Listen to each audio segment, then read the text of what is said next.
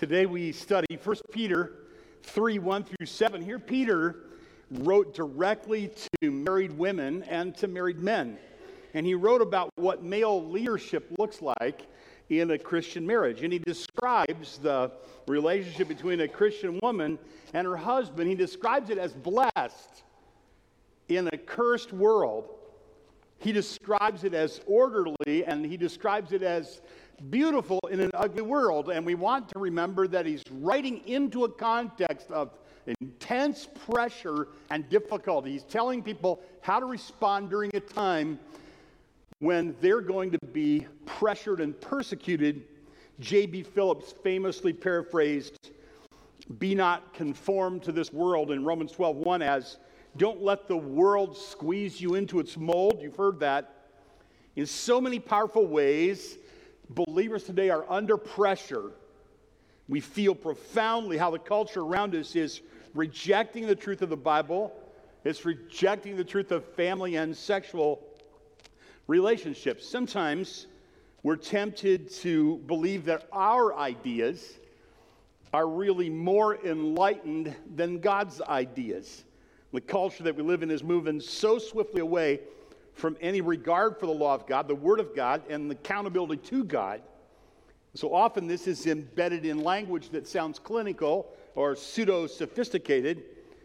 We do need to be humble, and we do need to be thoughtful when we have made a mistake, and sometimes we have made mistakes, or when we've been insensitive, and sometimes we are insensitive, or I always like to say, if I have a blind spot, I don't see it. But let God be true and every man a liar, and the Word, God's Word, rightly understood, is ultimate truth. It doesn't get any truer than that. The Scriptures themselves say, "Forever, O Lord, your Word is settled in heaven." And so what we're going to talk about today is not something that only occurs one time in the Bible. It's frequently referenced in the Bible. It's not something that's the exclusive privilege of women, this matter of being subject to their husbands or submissive. It's all Christians are commanded to obey those in authority over them, to be submissive or to have a submissive spirit or an obedient spirit to those who are in authority over them. That's the way God works.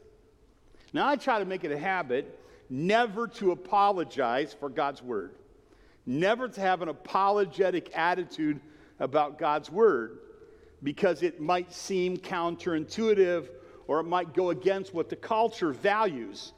I always say this: don't apologize for God's Word. Repent for disobeying God's Word, but never apologize for God's Word. Have a deep and accurate and thorough and complete understanding of God's Word, but don't apologize for God's Word, because, after all, we're going to be face to face with Him someday, and we'll have to give an answer for our apology for His Word. So here's something that I believe is true. I've seen it. I've heard it all my life. I'm confident. I've experienced it myself over and over again, and I read it right here in Scripture. Hard times can be good times if we stick together and trust the Lord. That might sound really simple, but I think to married couples and in application to all of us, I think that's what you see in this text today. The 7 verses are primarily the first chunk is to women. The especially hard part is to men. It's to women, it's to men, it's to men and women together. And what it's really saying is, you're going to face hard times. You need to stick together, and you need to trust the Lord. And so as simple as that sounds, it's very profound. Hard times can be good times when we stick together and trust the Lord, when hard times are good times. And so he initially addresses married women, then he addresses married men, and then he addresses them together. And that's how we're going to deal with this wonderful passage today. "Likewise, wives, be subject to your own husbands, so that even if some do not obey the word, they may be won without a word by the conduct of their wives. When they see your respectful, pure conduct, don't let your adorning be external, the braiding of the hair and putting on of gold jewelry, or the clothing you wear, but let your adorning be the hidden person of the heart, with the imperishable beauty of a gentle, quiet spirit, which is in God's sight very precious.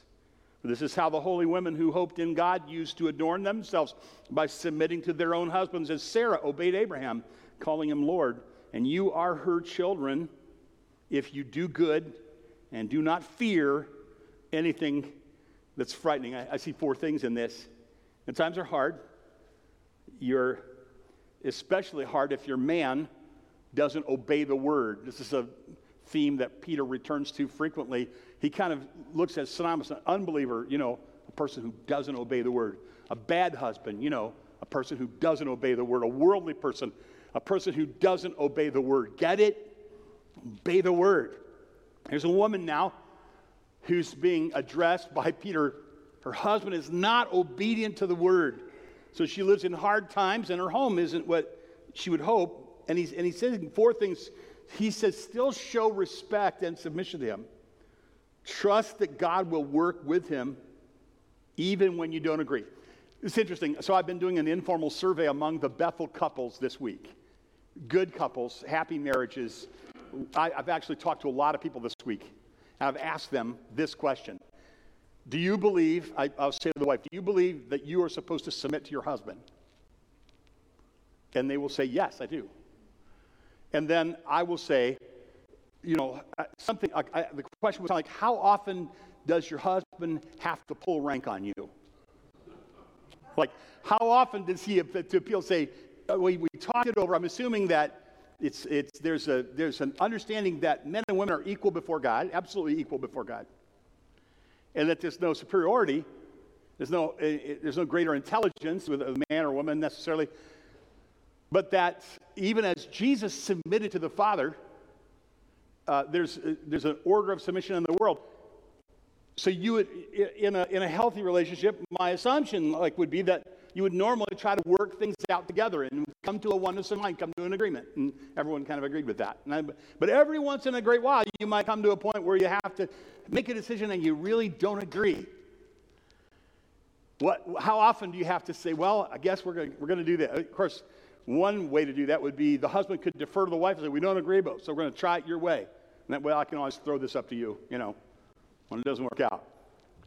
Or could say, we don't agree, so I'm going to have to make this decision because it has to be made. We have to do something. We don't agree, but I'm going to take this one on the chin. I'm going to go ahead and move forward with this, and God helping me.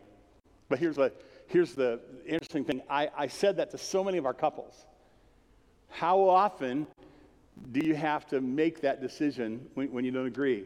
And they would look at each other, and they would go, well, not very often. Not very often. And I think that would be true with in any relationship where folks are under authority. A wise and godly authority wouldn't just lord it over somebody and be eager to pull rank, right? That's interesting. But yet the scriptures here and in many places in the Bible say that she should show respect and submission to her husband. Second thing, she should be careful with what she says. The scriptures say in Proverbs, about the woman there in Proverbs, the law of kindness governs her tongue. This is incredibly important. We'll talk about this a little bit later. This might be especially important.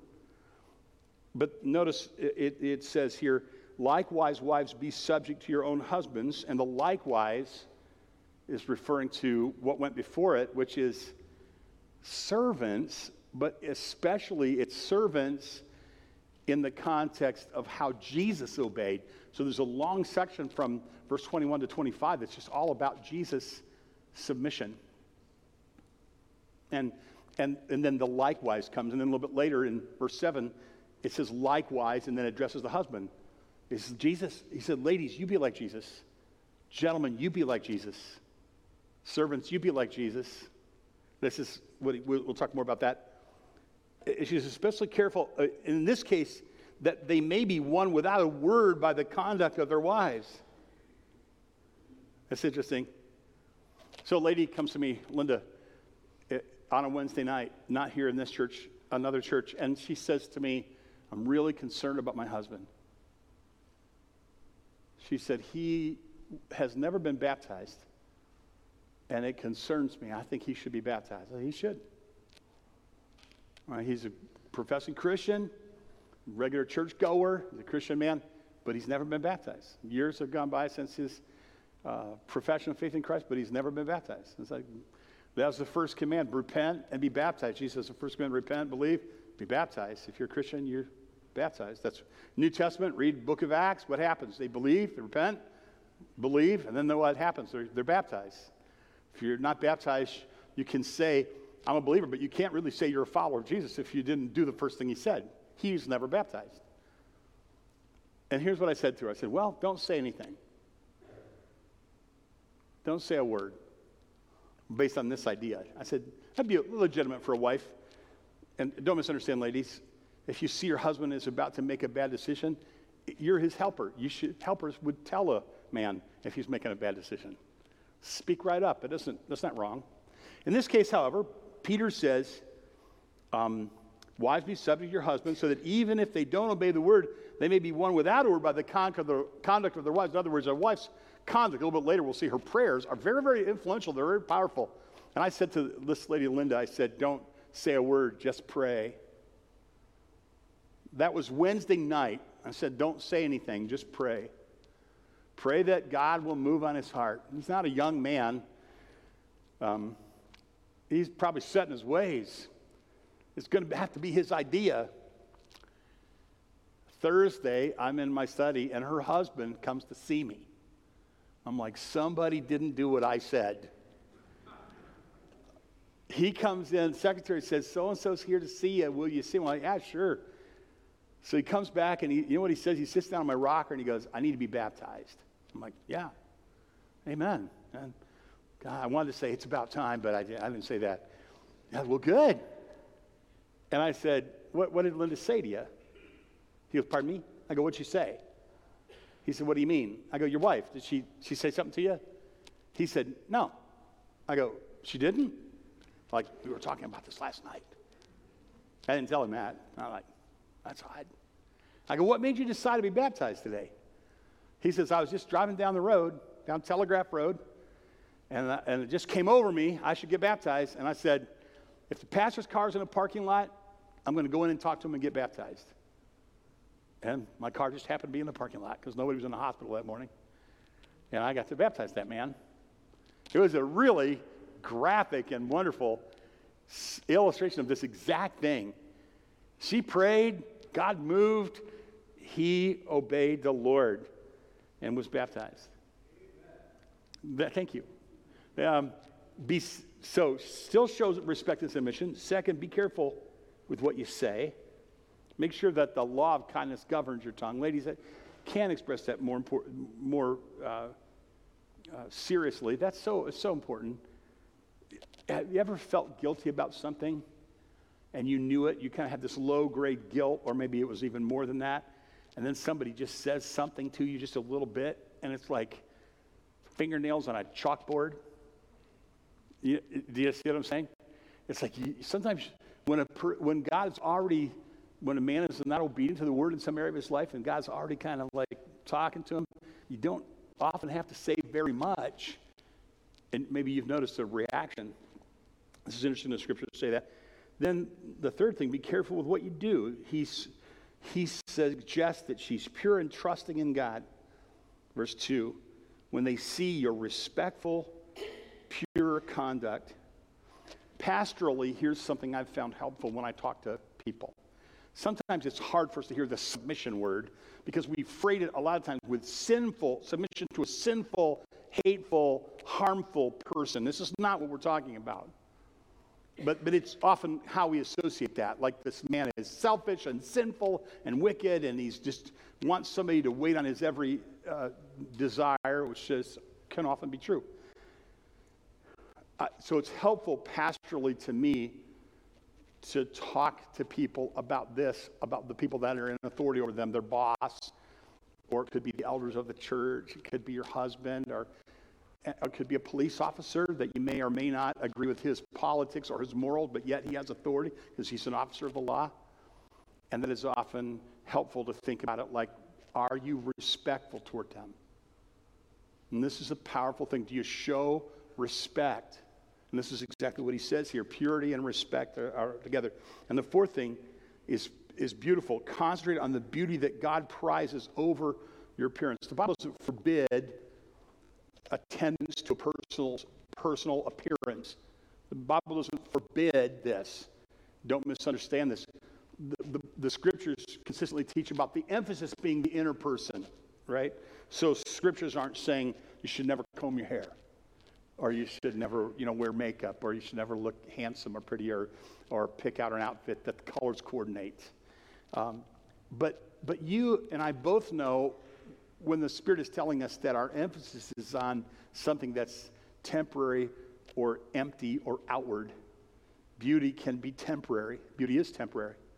And beauty can be empty. It can mean not that much. Beauty can be deceptive. A person can look very handsome and very beautiful and not have corresponding character. That's a comfort to those of us who aren't handsome. But we can always work on our character. Now, I'm never going to be handsome, but I could be a good guy. That's a thought. Concentrate on the beauty that God prizes. Notice what it says here. Don't let your adorning, verse 3, be external or merely external. Braiding of the hair, putting on of gold jewelry or clothing you wear. Let your adorning be the hidden. This is just beautiful. Let your adorning be the hidden person of the heart with the imperishable beauty. This is a word Peter loves. Imperishable beauty of a gentle, quiet spirit. It doesn't say gentle, quiet temperament. Some godly women are outgoing. Some godly women are verbal. Thank the Lord for that. It's a gift. It's a wonderful gift. He's talking about their spirit, like a tranquil lake.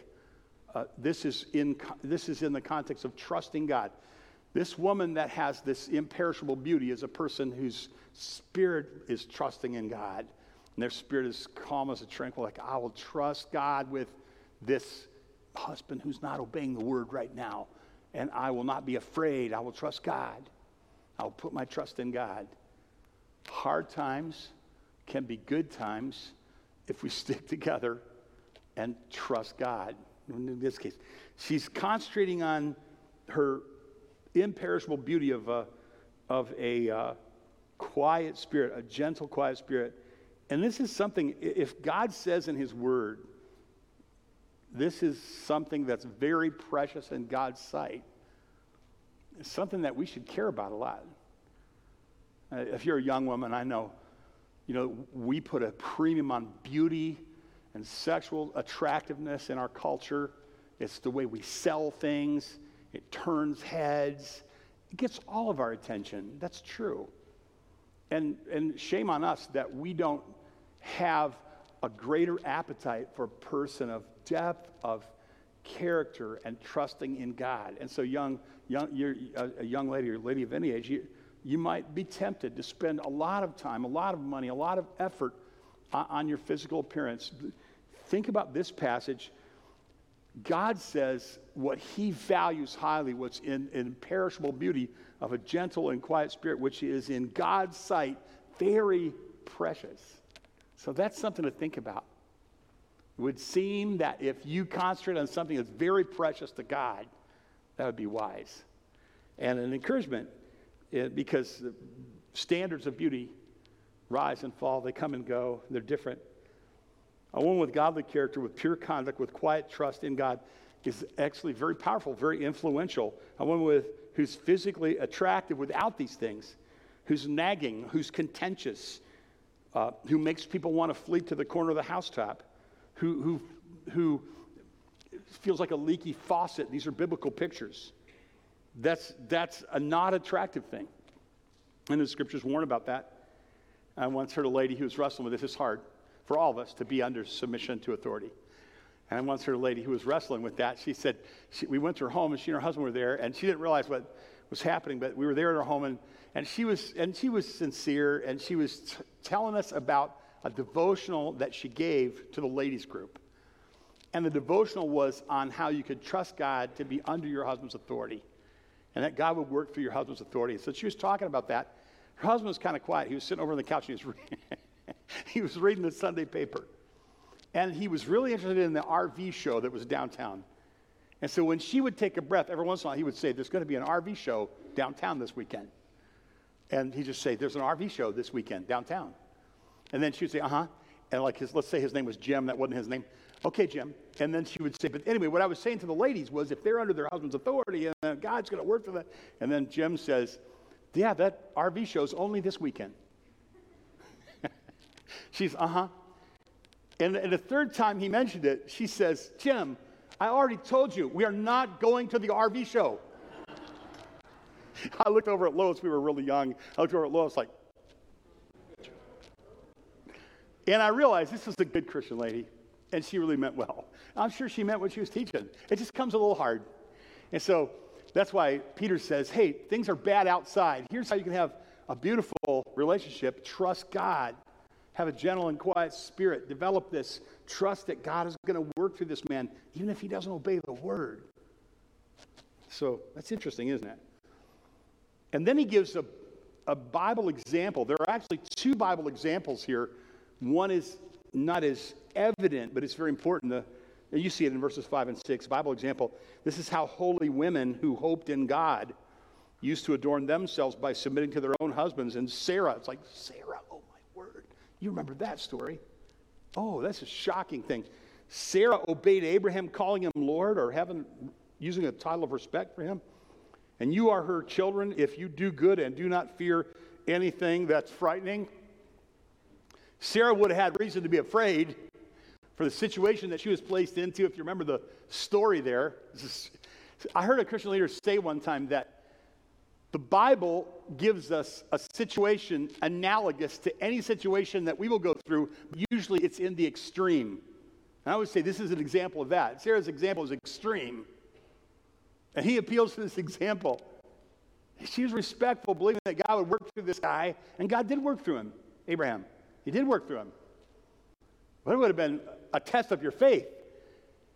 The other example, he said women, so there were more than one. He's referring to other women. But the other example is keyed on the word likewise that occurs 2 times in this passage. And we should never lose sight that he's referring to our Savior, Jesus. Let's read it, verse 21.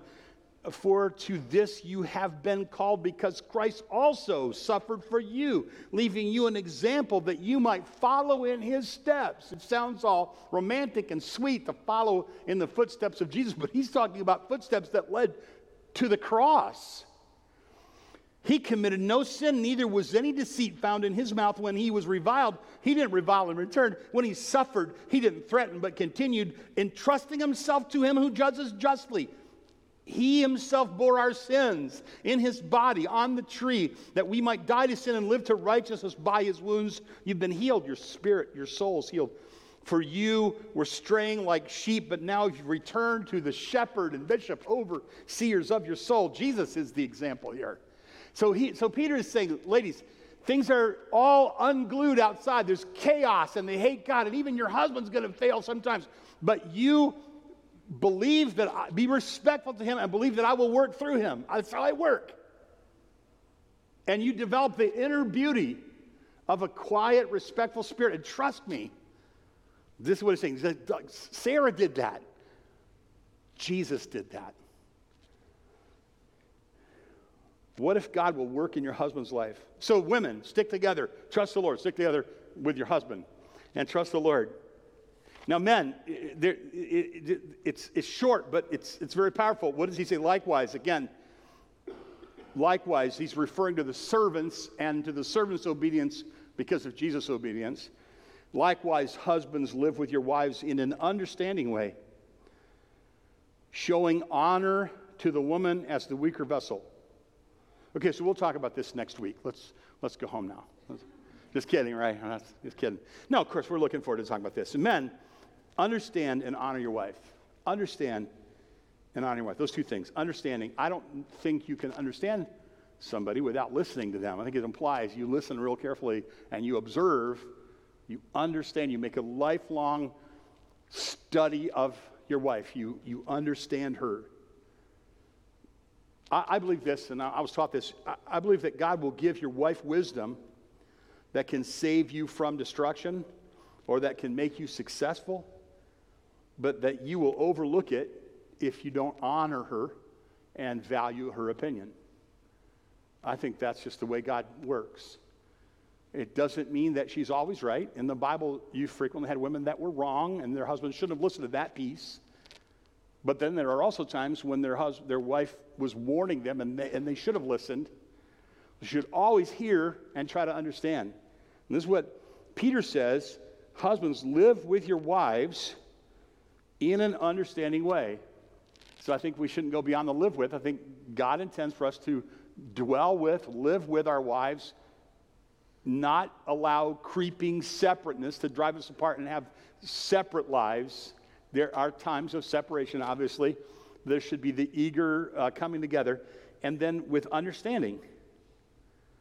And then he says, honor, you attach high value and communicate high value. So do you get what's going on here? It's not just like, look, woman, here's what we do. That attitude would not be the attitude of any godly leader. Any godly elder shouldn't behave like that. Godly governors shouldn't behave like that. The idea is, I am just a human being, but God has given me the responsibility to give you leadership to help you follow the Lord and help you obey the Lord. And I take this so seriously that it makes me tremble. It makes me pray. It humbles me. And I'm very, very careful at what I say. And I'm responsible to God for what I'm doing. So I'm not just trying to use my authority to get my way. That's not what he's talking about here. He said, dwell with her in an understanding way and showing honor or high value and communicating high value. And it doesn't say understand her and communicate high value as long as she's well behaved. It doesn't say show her high value and understand her if it's easy to understand her. It doesn't say any of those things. It just, without qualification, it just says live with her in an understanding way and show her honor. A good man will make a lifelong study of those he loves, especially his wife, to understand them. An example is what lies they're believing, what is it they love, what is it that they fear, what is it that they feel guilty about.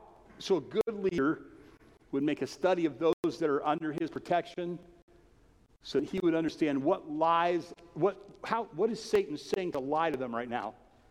Listen to them. What are they afraid of? What do they need? What do they want? What do they like? You can tell a person, what is the tongue is the dipstick of the heart. You can tell a lot about a person just by listening to what they want to talk about. And if you're like I am, do you have this tendency to have something you want to talk about, and then the other person has something that they want to talk about, and then you feel kind of like trying to get them on your program to listen to what you want to talk about? Does anybody else have that problem? That's funny. You're just going to look at me like, no, I don't have a problem. And then I have to remind myself, oh, she wants to talk about that. She wants to talk about antiques today. She wants to talk about The Voice. I don't want to talk about The Voice. The Voice doesn't interest me. Football interests me. I want to talk to her about football. But she's not interested in football unless her team is beating my team. So then you have to remember, wait a minute, I got to stop right now and ask a follow-up question about antiques or The Voice or something that they care about. You go, wow, I'm way past you on this. Okay, well, buy me coffee and teach me what you know. I'm still learning. Isn't this beautiful? Are you tracking with this? It's simple. I love what Peter said here. Look, they're going to pressure you. You're going to be under pressure. You're going to be under persecution. You guys, as hard times are coming, you better stick together. Ladies, you better trust that God's going to work for your husband. Men, you better be good to her, and you better honor her, and you better understand her, because hard times are coming. You need to stick together. Together, trust me. And if you do that, I will answer your prayers. That's what it says. This is not something you want to mess with, because you're going to need your prayers answered. That's the third thing. Both stick together and trust the Lord. Keep right with each other. Pray for the same thing. At the deepest and most vital level, agree together and pray. You want unhindered prayers.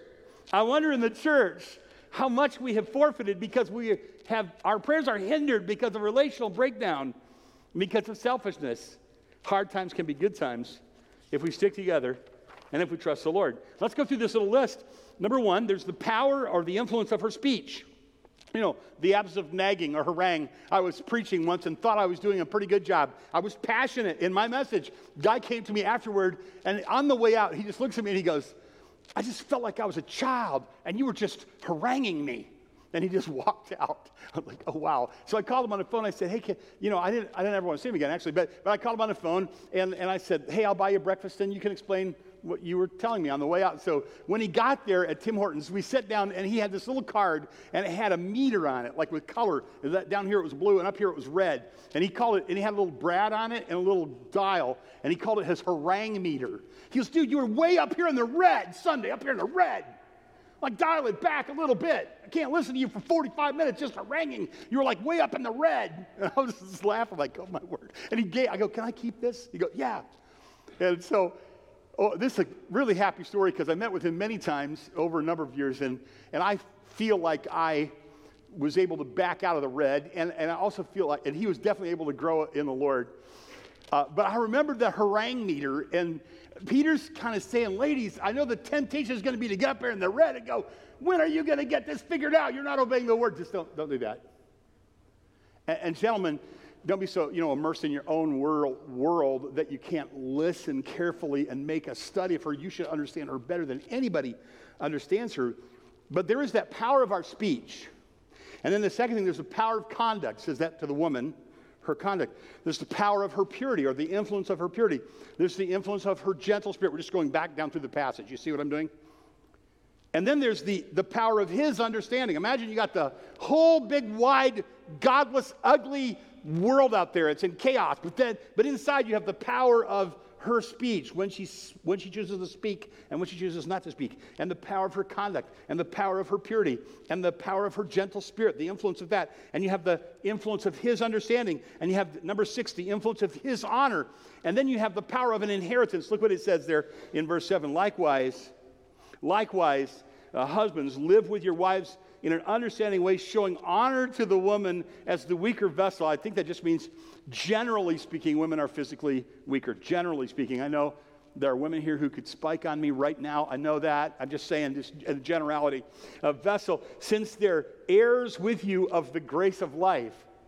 The gifts of life come to husbands and wives together, or heirs with you of the grace of life when you pray and you ask God for things. So you have the power of speech, the power of silence, the power of conduct, the power of purity, the power of a gentle spirit, the power of his understanding, the power of his honor, the power of their inheritance, the gifts that God will give them, and the power of their united prayers. All this when together we stand together and we show love and understanding and respect and honor for each other. This is what happens. People can be married for decades often, and they can face a really ugly world in a really beautiful way when these things are true about them. This is super hopeful. What would happen if we would repent and fast and pray? Ladies, do you need to repent and obey God in this? Can I just say that with gentleness? Your children will need to be under authority to succeed in what they do. Will you give them an example of what it looks like to trust an imperfect authority? They should know what that looks like. So maybe, ladies, some of you need to say, God, forgive me. And maybe you need to humbly ask your husband's forgiveness. That would require trust in the Lord, wouldn't it? Gentlemen, do you need to repent of not showing honor and understanding? This is what real manhood looks like. Not how much you can bench press or what living things you can kill and mount on your wall. Even though that's good, clean fun, I'm sure.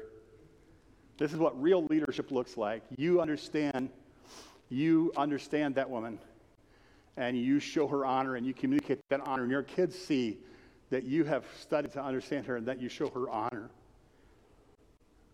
What would be like if all across our church, men and women just on their own would say, okay, I repent, I confess my failure in this, and I'll make that right, and I'll start over again with the help of the Holy Spirit. What would happen then? I was thinking about this yesterday. I was at a wedding, and that always makes me really thoughtful. And I was just thinking about some things I need to pray about. Some things that I wonder if God would do that need to happen. And maybe I should fast and pray and ask God for that. Maybe there's something you should fast and pray and ask God for. Maybe there's something you should confess. God can do anything. He cherishes your words like a perfect father. He wants to give you good gifts. He listens to your prayers. He knows your heart's desire. He says, you don't want to live in such a way that your prayers would be hindered. There's stuff I want to do for you. There's stuff I want to do with you. There's stuff I want to do in you. There's stuff I want to do in your kids' lives. He can do exceedingly abundantly above all that we ask or think, Paul said in Ephesians. My son Daniel always said he wanted to be a missionary pilot.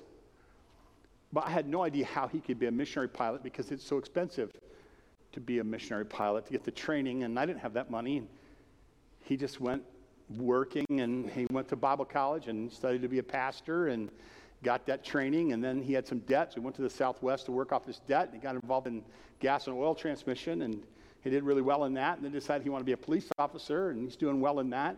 Feels like that's got, he was asked to be a pastor. He just felt like what God wanted to do is to be a police officer. He had a guy riding with him, auxiliary or something, a couple weeks ago. I forget what it's called. Maybe I used the wrong term, but he had a guy riding with him, and they got to talking. He was a believer. He was also a flight instructor. And he listened to Daniel's testimony. He said to him, Daniel, I'd like to train you to be a pilot. I'm not going to charge you anything.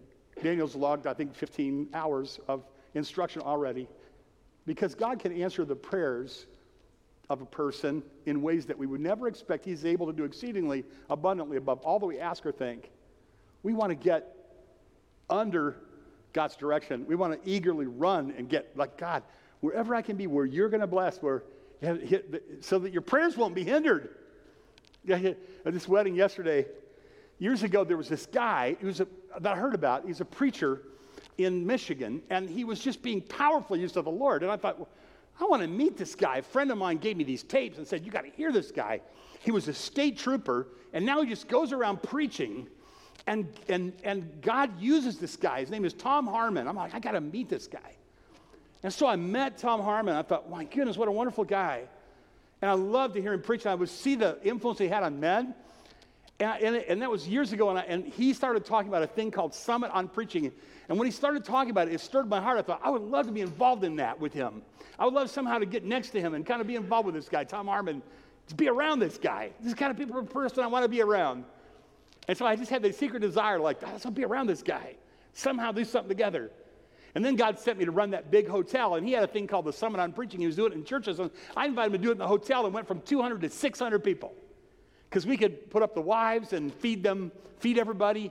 He brought the Summit on Preaching to the Character Inn, and for, I think, 2 or 3 years we did it there. It was over 600 people came to it. And then I got to know Tom really well, and we were close. We speak at some of the same places. Sometimes he gets invited somewhere, and he can't do it. He'll call me, and I'll go speak where he was invited to speak. Guess what happened yesterday? This is kind of cool. Yesterday, my nephew married his granddaughter. Isn't that kind of cool? Lois said, you're tickled about that. I said, yeah, I really am. That's just, God does stuff like that. I got to sit there and watch my nephew marry his oldest granddaughter. And he came up to me and gave me a hug. He says, good to see you, Ken. Like way a long time ago, I thought, man, I'd like to get next to that guy. We're related now. We're people. Me and Tom, 2 guys. That's just a little thing, isn't it? What is it that God put on your heart that you would love, that's good and honorable, that he put on your heart? And you just don't want those prayers to be hindered, do you? You want to be able to say to God, God, whatever you want to do in my life is more beautiful, more wonderful than anything I could ever imagine. I'm going to trust you for whatever that is. I'm going to make sure I live with my wife in an understanding, an honorable way. I don't want my prayers, I'm going to make sure I trust my husband and I'm respectful to him because I don't want my prayers to be hindered because who knows what God has in mind. Stand up. I want to bless you.